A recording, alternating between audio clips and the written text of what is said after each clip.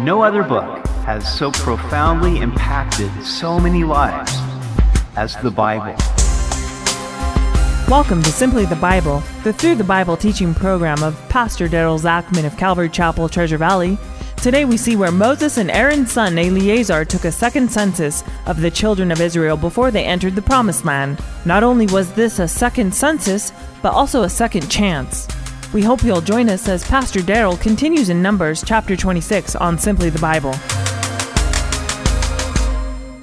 We are preparing to go on vacation. It seems that there's always so many things to do at the last minute.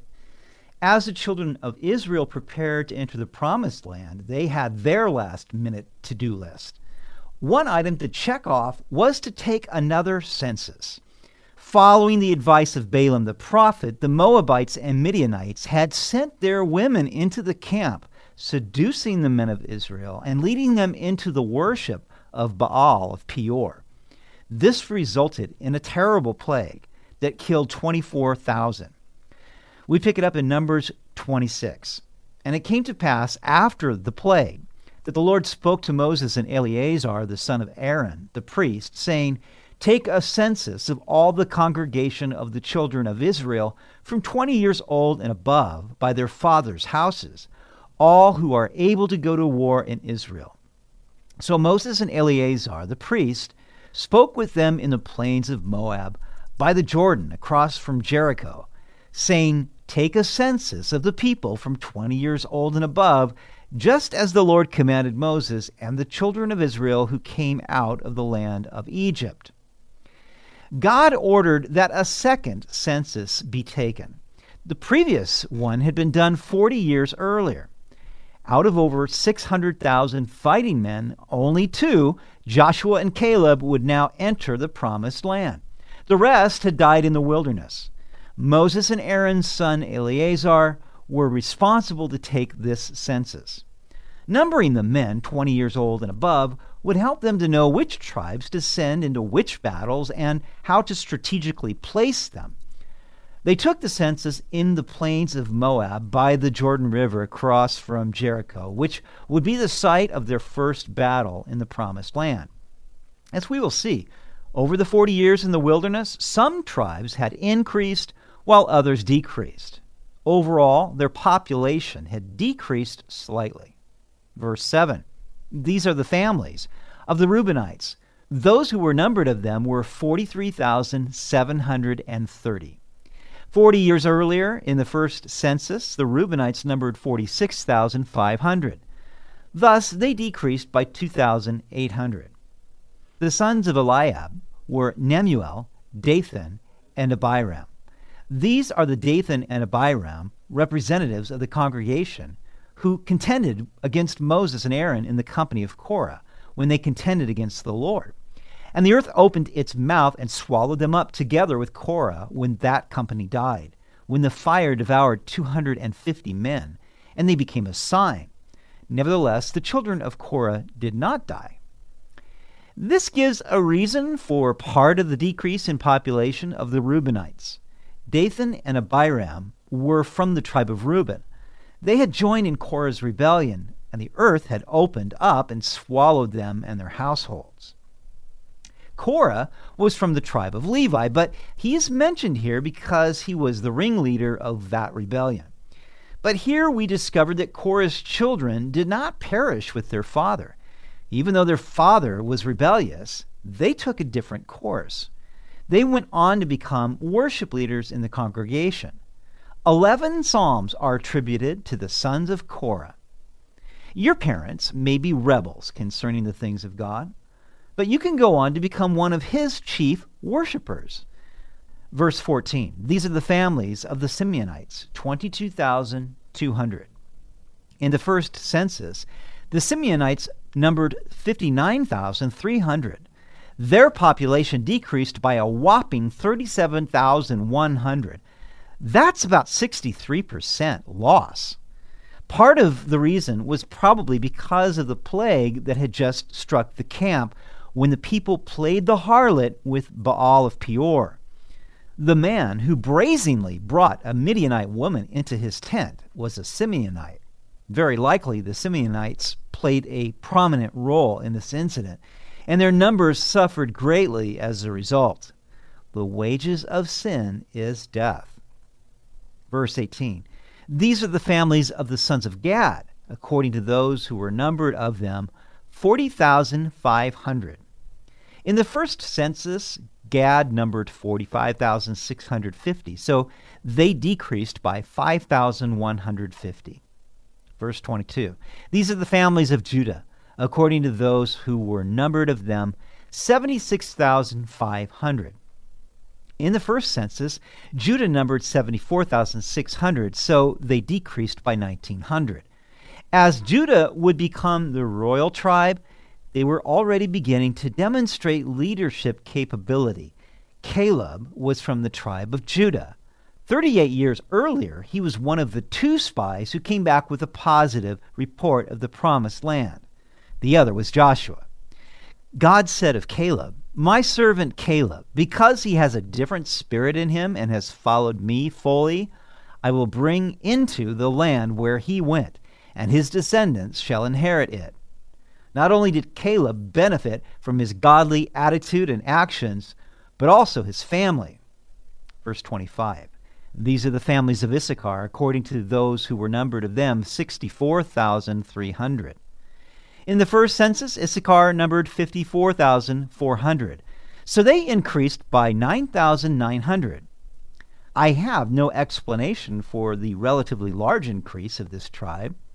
Issachar, for the most part, was out of the limelight. Not much was written about them over the 40 years spent in the wilderness, but they were quietly increasing. I have found that often it is those people who quietly serve the Lord behind the scenes who grow the most. They're not striving to be in the limelight. They are content to faithfully serve Christ in that place where he has assigned them. Verse 27. These are the families of the Zebulunites, according to those who were numbered of them, 60,500. In the first census, Zebulun numbered 57,400, so they increased by 3,100. Zebulun was another tribe that quietly grew. Verse 33. Now Zelophehad, the son of Hepher, had no sons, but daughters. And the names of the daughters of Zelophehad were Mahlah, Noah, Hoglah, Milcah, and Tirzah. Zelophehad was of the tribe of Manasseh. He is mentioned here simply because he had no sons.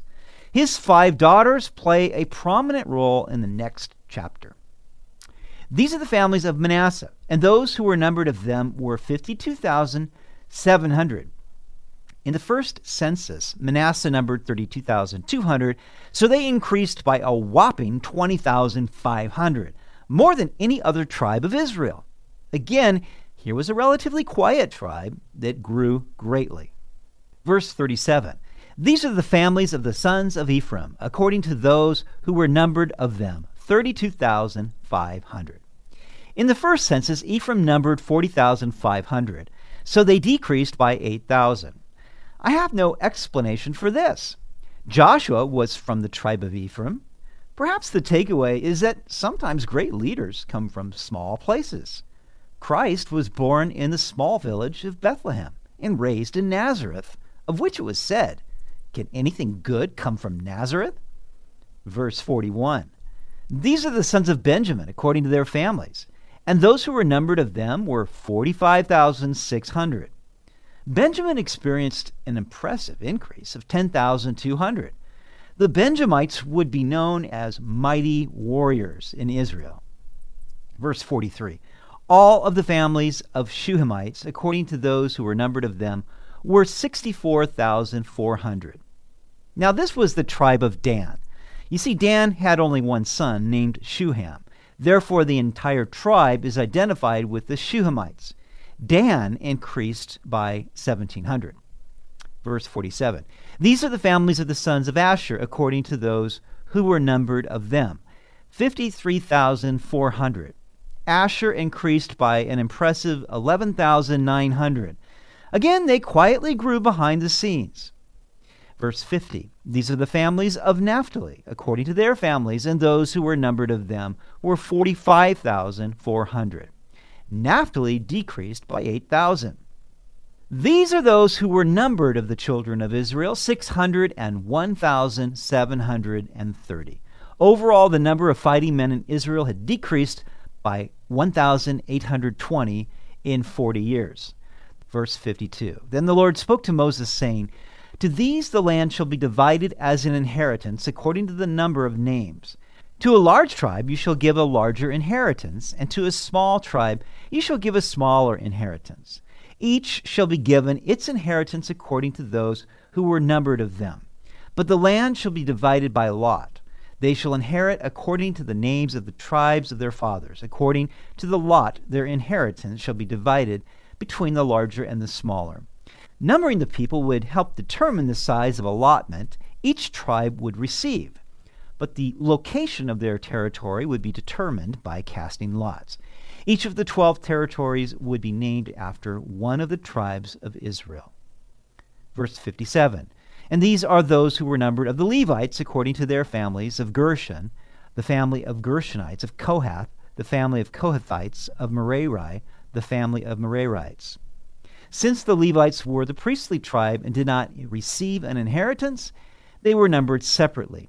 The Levites were divided into 3 families, which determined the service they would perform in the tabernacle. Verse 58, and Kohath begot Amram. The name of Amram's wife was Jochebed, the daughter of Levi, who was born to Levi in Egypt. And to Amram she bore Aaron and Moses, and their sister Miriam. To Aaron were born Nadab and Abihu, Eleazar and Ithamar. And Nadab and Abihu died when they offered profane fire before the Lord. Here we're given the family tree of Moses and Aaron. Nadab and Abihu are mentioned again for their death when they offered unauthorized fire before the Lord, which was a perpetual reminder to the priests to handle with care the holy things of God. Verse 62, now those who were numbered of them were 23,000, every male from a month old and above, for they were not numbered among the other children of Israel, because there was no inheritance given to them among the children of Israel. In the first census, the Levites numbered 22,000, so they increased by 1,000. These are those who were numbered by Moses and Eleazar the priest, who numbered the children of Israel in the plains of Moab by the Jordan across from Jericho. But among these there was not a man of those who were numbered by Moses and Aaron the priest when they numbered the children of Israel in the wilderness of Sinai. For the Lord had said of them, they shall surely die in the wilderness. So there was not left a man of them except Caleb the son of Jephunneh and Joshua the son of Nun. This ends with the testimony that what God had spoken 38 years earlier had come to pass. We can count on the fact that God will always be faithful to His word, whether positively or negatively.